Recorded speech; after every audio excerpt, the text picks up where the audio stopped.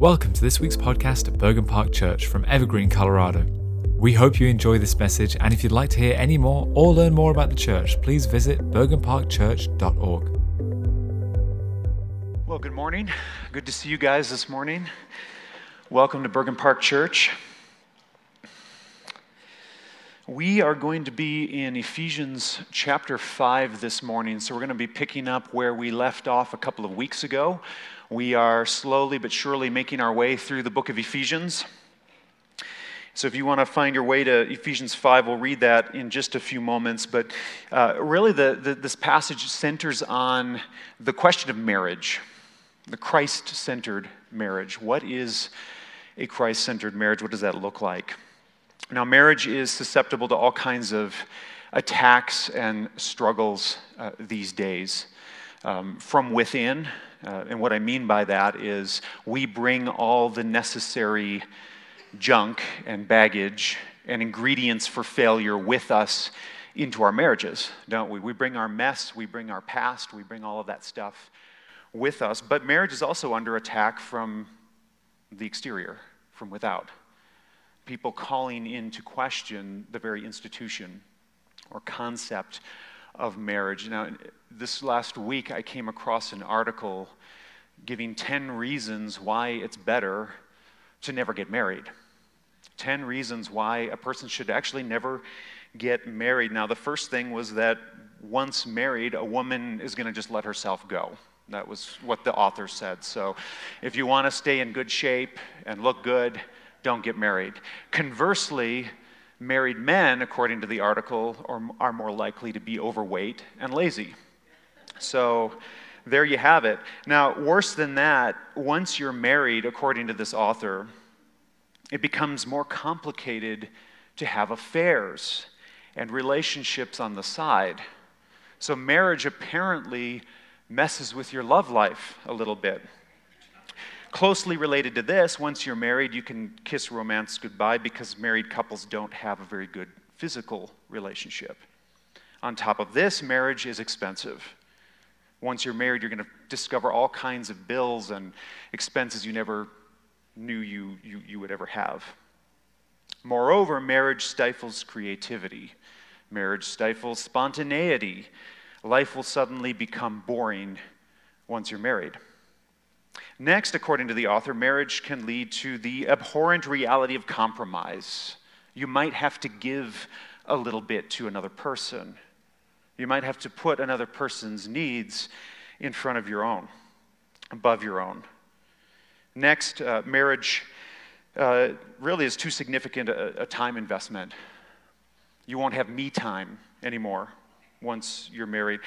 Furthermore, marriage will most likely end in divorce anyway, so why get married in the first place? And the final thing the author mentioned is that marriage is an outdated institution established by the patriarchy for the purpose of subjugating women and stifling their ability to actualize themselves and live up to their full potential. Roughly, marriage is a nightmare. Nobody should ever engage in this contract. Now, honestly, this article was a sad and, I will say, disgusting example of the selfishness and the cynicism that pervades our world today. It's just where people are at. Now, we haven't done marriage God's way, and then when marriage fails, we blame God and attack marriage as a worn-out and destructive institution.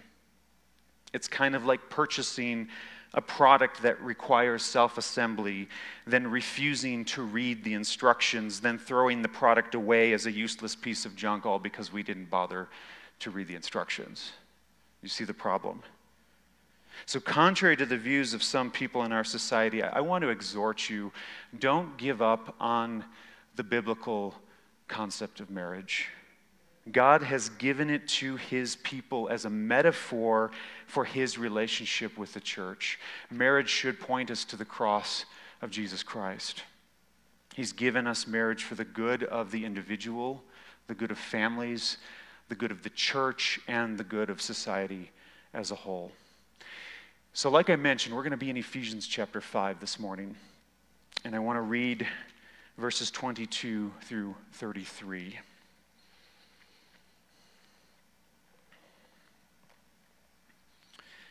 Wives, submit to your husbands as to the Lord. For the husband is the head of the wife, even as Christ is the head of the church, his body, and is himself its Savior. Now, as the church submits to Christ, so also wives should submit in everything to their husbands. Husbands, love your wives as Christ loved the church and gave himself up for her, that he might sanctify her, having cleansed her by the washing of water with the word, so that he might present the church to himself in splendor, without spot or wrinkle or any such thing, that she might be holy and without blemish. In the same way, husbands should love their wives as their own bodies.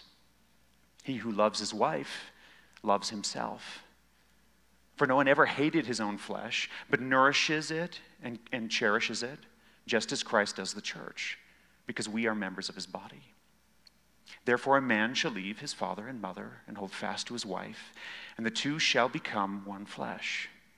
This mystery is profound, and I am saying that it refers to Christ and the church. However, let each one of you love his wife as himself, and let the wife see that she respects her husband. This is the word of the Lord. Heavenly Father, we thank you for this word. We know that your word is a double-edged sword that penetrates our hearts and our minds, our soul. Lord, would you speak to us this morning through your word? Would you give us eyes to see and ears to hear what you would have for us? Lord, I pray that each one of us would be drawn closer to you this morning through our study in your word. Help us to love Jesus more through this study. In Jesus' name we pray. Amen. Now, before we look at this passage in greater detail, I want to clear a few things up for you, because I understand that talk of submission inevitably creates some discomfort. Okay, in the world we live in today, when we start talking about submission, we talk about headship, that kind of thing, it can create a little bit of discomfort. And that's okay. Okay, we come to church to be uncomfortable sometimes. The Word of God can make us a bit uncomfortable at times, but I do owe it to you to at least articulate the foundation stones on which I am crafting my message. Some of the assumptions with which I come to the text as we look at these difficult themes.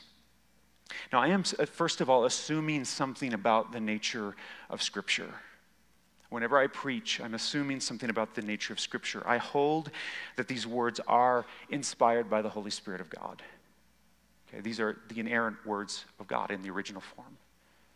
God is the authority behind the text. This is not Paul's opinion rooted in some outdated first century beliefs about women. Okay? This is God's opinion rooted in a creation order that God himself has ordained according to his good pleasure and for his glory. So that a woman should submit to her husband, or that a husband should love his wife as head of the wife, it's not my opinion, okay? I didn't say it. Paul didn't say it. God said it, okay? The second assumption with which I'm working here has to do with the nature of interpretation. Now, be aware that you live in a society that is repulsed by the idea that a woman, or man for that matter, should submit to anything for any reason. We also live in a society that is unable to inform men on what it truly means to love their wives. Now, 21st century Western cultural rejections of biblical marriage and gender roles have developed in a very long, interdependent chain of theories that originate in academia and that find their way down into popular culture, okay? In other words, social trends will change with time. A lot of the bad ideas that we have, oftentimes in the church, originated somewhere in academia, found their way into pop culture, and then show up in the church. We're usually about 20 years behind what the academy is doing, what the universities are doing, where these theories are coming from. and we're about 10 years behind pop culture. So I just want to warn you about that. Don't get your interpretations of Scripture from Disney, okay? The third assumption, I am assuming something about the nature of truth and being when we approach this text, okay? I am flat out rejecting the concept of constructivism, and I'll explain what I mean by that. Constructivism concerning truth and human identity. Now, decades ago, under postmodernism, you've probably heard of the term postmodernism. That was a thing a few decades ago where truth was relativized. It was your truth, about your interpretation of truth. Truth is what my peers let me get away with, that kind of thing. We've since moved past postmodernism into a kind of constructivism about truth, where people create truth now. The individual creates truth for himself about his being, identity. You create yourself, essentially. You create your values. You create your moral responses to others. Again, I flat out reject that as complete nonsense. It's not rooted in reality. It's not rooted in Scripture, okay? Our job is not to create truth. Our job is to discover truth that is rooted in who God is as ultimate reality. The fourth thing I want to mention this morning is I'm assuming something about human psychology when we come to this text. Okay, I accept that we carry a lot of baggage with us. When we talk about marriage, there's a lot of hurt out there. Okay, you've maybe come from a broken home, you've gone through divorce, you've seen your parents divorced, that sort of stuff. There's a lot of pain involved with the discussion of marriage, and I want to just acknowledge that that is a reality. But I hope that as we study this passage, we see that God has a better thing for us, a better way for us. So my point in bringing up these notions is that when we lay the right foundation concerning revelation, interpretation, truth, and human identity, we are better positioned then to achieve a clear picture of God's redemptive or salvific plan for us. Okay, we need the right foundation. The 21st century Western mind is honestly repulsed by phrases like, wives, submit your husbands, or the husband is the head of the wife. Now understand, God inspired these writings, these phrases for our good. And our responsibility is to look at these concepts in context and to do the hard work of getting to the root of what God wants for his dearly loved children as we become imitators of God, as it says in Ephesians 5:1. Now, I want to ask you to go back and look again at this text. If you have your Bible open, I want to comb through this passage and look at some really key phrases here this morning. Go back to verse 22. You're going to notice it says, submit as to the Lord. Submit as to the Lord. Moving to verse 23. Christ is the head and Savior of the church. Verse 24. The church submits to Christ. Verse 25, Christ loved the church. Verse 26, Christ purified and washed the church. Verse 27, Christ makes the church holy. Verse 29, Christ nourishes the church, sanctifying the church. Verse 32, Christ gives us marriage as an illustration of his redemptive work on the cross. Now, do you see a theme developing here a little bit? The theme is Jesus Christ is the hero of the story. See, if you want to understand the meaning of submission and love in marriage, look at Christ. If you want to understand the meaning of marriage, look at Christ. If you want to build a strong marriage, look at Christ. If you're struggling in your marriage, look to Christ. See, a healthy, successful marriage, according to what we read here in the text, does not make the husband the hero. A healthy, successful marriage does not make the wife the hero. A healthy, successful marriage makes Christ the hero. Christ is the center. His glory is at the center. That is what we see here in this passage. So as we look closer at these two themes here, we have the husband and the wife both addressed separately. I want us to understand that we're dealing here with a Christ-centered submission and a Christ-centered love. So first, a wife's submission to her husband is a witness to the centrality of Christ in her life, in her marriage, in the church. Now, the concept of submission is actually carried over from verse 21. The word submit does not actually in Greek show up in verse 22. This is a long sentence that Paul has written. And so we have this idea of submission in verse 21, submit to one another out of reverence for Christ. And then it goes on to address the wife in the same context, okay?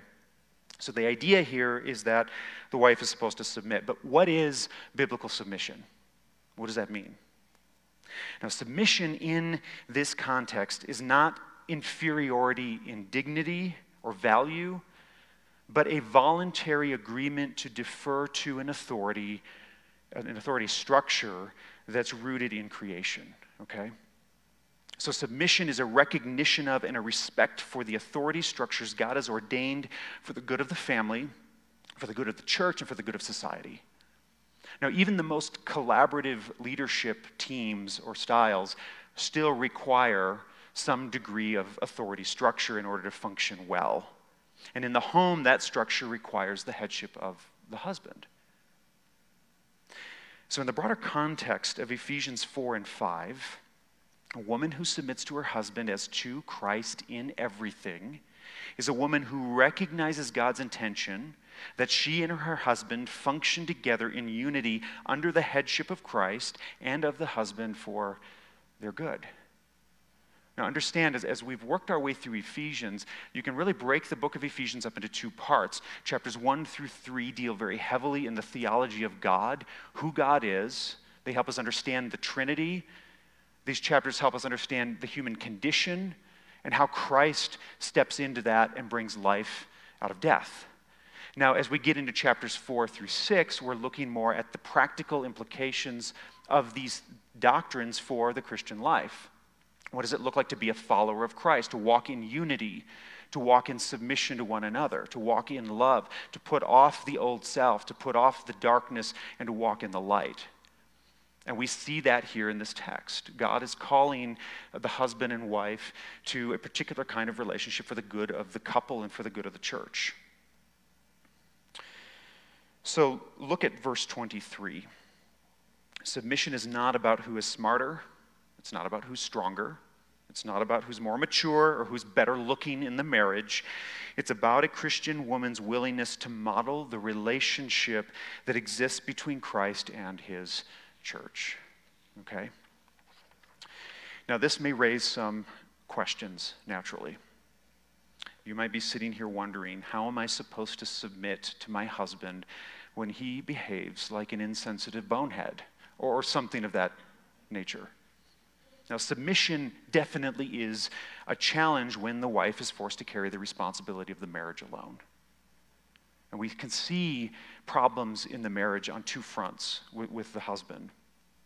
Sometimes what we see is a husband exhibiting kind of a heavy-handedness, authoritarian kind of domination over his wife that can border on abuse or become abuse. On the other side, we can see men at times exhibiting passivity, unwillingness to engage, unwillingness to lead, unwillingness to support their wives. So we have heavy-handedness on one side, the absent husband on the other. And passivity is a major yet really overlooked problem in marriages today. See, the passive husband flees the relationship by filling his life with any and every activity or commitment possible that will prevent him from having to talk to his wife or to help guide her decisions or to discipline the children or structure the activities of the family. A passive husband doesn't pray for his wife or encourage instruction in the word or make himself available to nurture his wife or listen to his wife or provide feedback or care. Now, it's understandably hard to submit in a situation like this. But remember, the ultimate call is submission to Jesus Christ. Submitting under challenging circumstances may be an opportunity to bear witness to God's grace, to sanctify a husband who is not fulfilling his role or the role to which he was appointed. Wives, ultimately, your submission is not about you and it's not about him, it is about Jesus Christ. Now, there was a pastor, John Piper, who gave an interesting analogy or illustration to help understand this. I'm going to borrow this from him. But imagine jumping out of an airplane while encumbered by a helmet and goggles and a big, bulky parachute. Imagine that. Now, you might think you are carrying an unhelpful burden of all of this extra equipment as you jump from the plane, especially if you want to feel the freedom of the exhilaration of skydiving with no restrictive gear around you. But understand, the gear serves a purpose and actually saves your life and protects you from injury. Now, we might think that submission or love or these sacrifices that the husband and wife are called to, they may feel like a burden at times. Understand, though, that that burden actually is there for our good. Now, when we submit ultimately to Jesus Christ. Christ who loves us, who nourishes us in the faith. Jesus tenderly corrects us. He tenderly rebukes us. He teaches us how to live for him. He repairs the effects of our sin, of our shame. See, submitting to Christ means to take his yoke of love and his burden of grace. Submission becomes an honor. It can become an honor, a privilege, when we're submitting to someone who is honorable and who desires our ultimate good.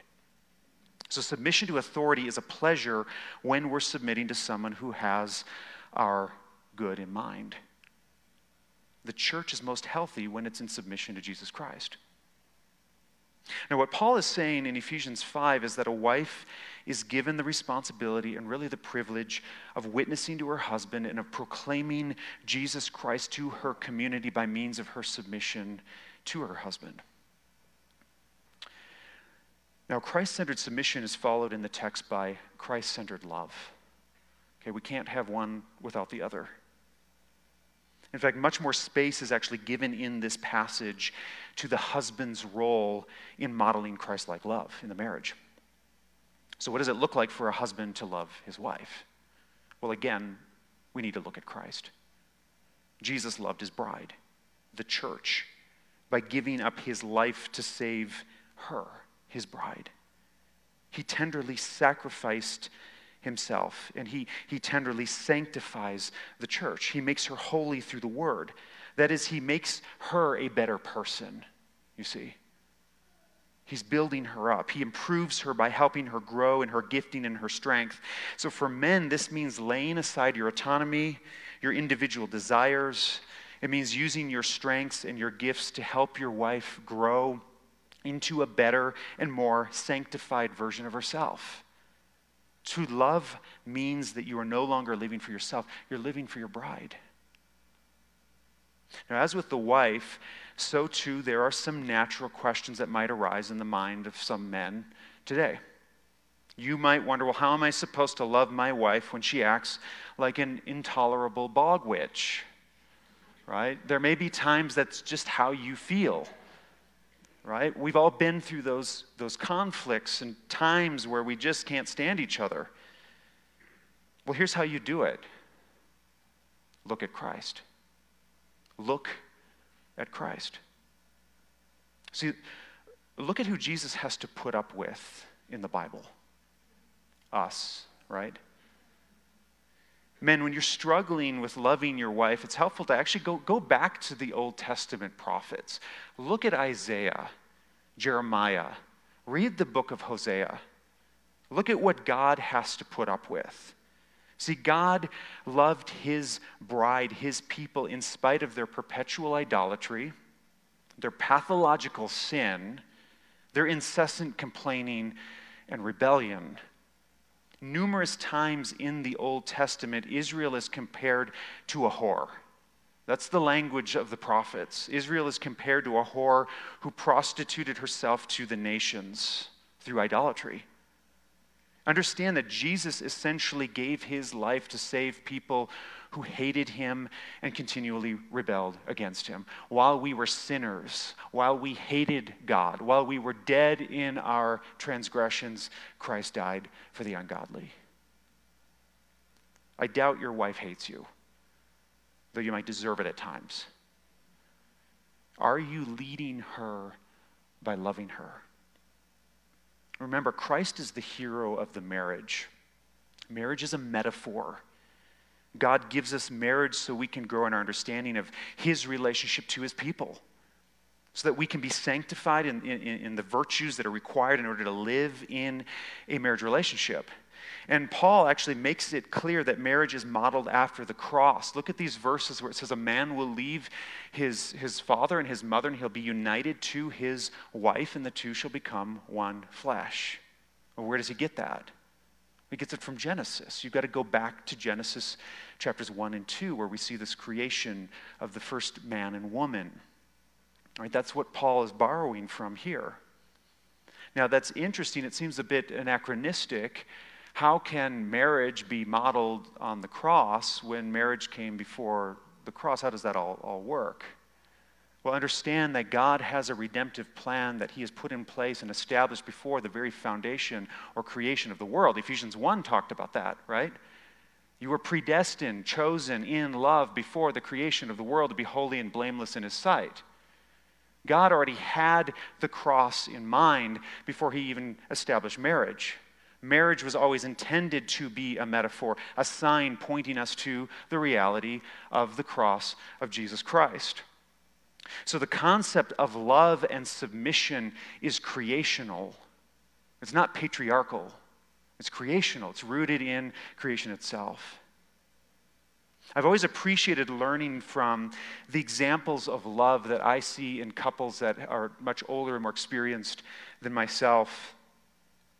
I remember a particular couple I knew in a church in the past. They were in their 80s. They've been married for over 60 years. They attended faithfully. She had lost most of her eyesight at this point. The effects of age were taking hold. But they would always sit near the front of the church. And I remember every Sunday when it came time for the sermon, when I'd go up to the pulpit, he would open her Bible for her to the passage that was being preached that day and set it on her lap before turning to his own Bible. And it was such a simple gesture. I doubt anyone ever even really noticed. But to me, that was such a powerful example of the tenderness, the care, the love that we should see modeled in marriage. It was such a simple thing. An example of the nurturing care that Christ shows for his bride, the church. See, just as love and submission within the Christian life is about this, it's a bidirectional relationship between the individual and Christ, so too in marriage do we have this kind of bidirectional relationship. See, the submission and the love, they have to work together. You see that in the text? See how that works? Submission only works well when love works well. Think of it this way. You can't drive half a car. See, there's absolutely no way to cut a motor vehicle in half in any direction, in any way, and have a fully functioning, useful piece of equipment. It just doesn't work. You can't shoot baskets with half a basketball, with half a sphere. You can't dribble half a sphere. You can't shoot half a sphere. You need the whole thing intact. Half a marriage doesn't work. This is why we're called to both love and submission. Now, the principles of this text, I want to say, apply not only to married couples, but to those who have been married and maybe no longer are, to those who are not yet married but would like to be, and to those who will never be married. There's something in here for all of us. You see, each member of a church, no matter where they stand in context to marriage, has an obligation to uphold and protect what God has created and to model the cross of Jesus Christ. So whether you're married or single, marriage is not ultimately about you. Okay? Marriage is not ultimately about you. It's about the love of Jesus Christ for his church. It's about Jesus laying down his life for his bride, and the bride revering Jesus Christ to the praise of his glorious grace. So as the bride of Christ, we're going to celebrate communion as we normally do.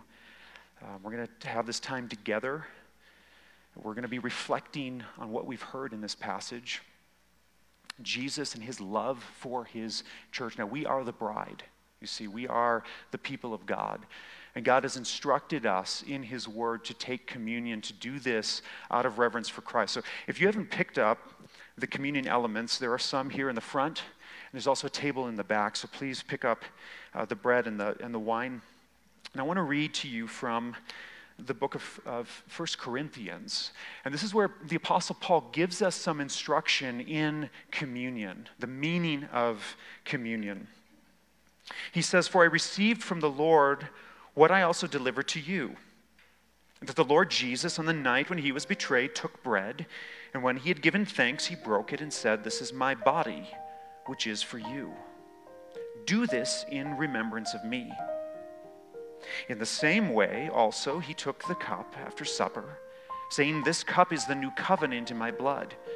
Do this as often as you drink it in remembrance of me. For as often as you eat this bread and drink the cup, you proclaim the Lord's death until he comes.'" So we are announcing publicly our faith in the work of Jesus Christ at the cross when we take communion. But then he goes on and says, "Whoever therefore eats the bread and drinks the cup of the Lord in an unworthy manner will be guilty concerning the body and the blood of the Lord. Let a person examine himself then, and so eat of the bread and drink of the cup. For anyone who eats and drinks without discerning the body eats and drinks judgment on himself." So not only do we worship the Lord through our time in communion, but we're also using this time to examine our hearts, to examine what is our standing before the Lord. Have I received the Lord as my Savior? Am I walking in obedience to Jesus Christ? So I want to just give you a few moments to reflect before we take the elements together.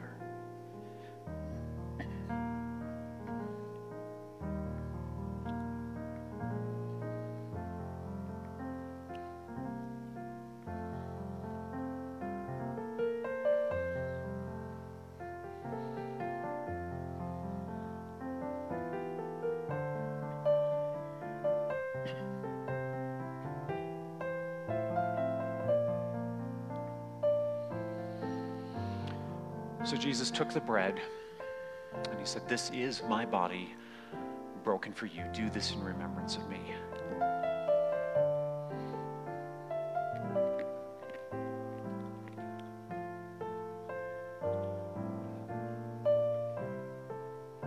Next he took the cup and said, "This cup is the blood of the covenant poured out for many for the forgiveness of sins. Do this in remembrance of me."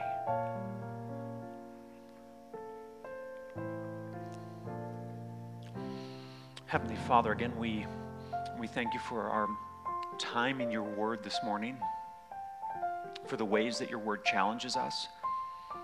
It instructs us, corrects us, even rebukes us at times. Lord, we ask that as we go from this place, we would remember what we saw in this passage, that this is about you. Lord, would we be drawn nearer to you today in worship of our Lord and Savior? Lord, we thank you for giving us marriage that points us to the cross. We thank you for the wonder, the beauty of marriage.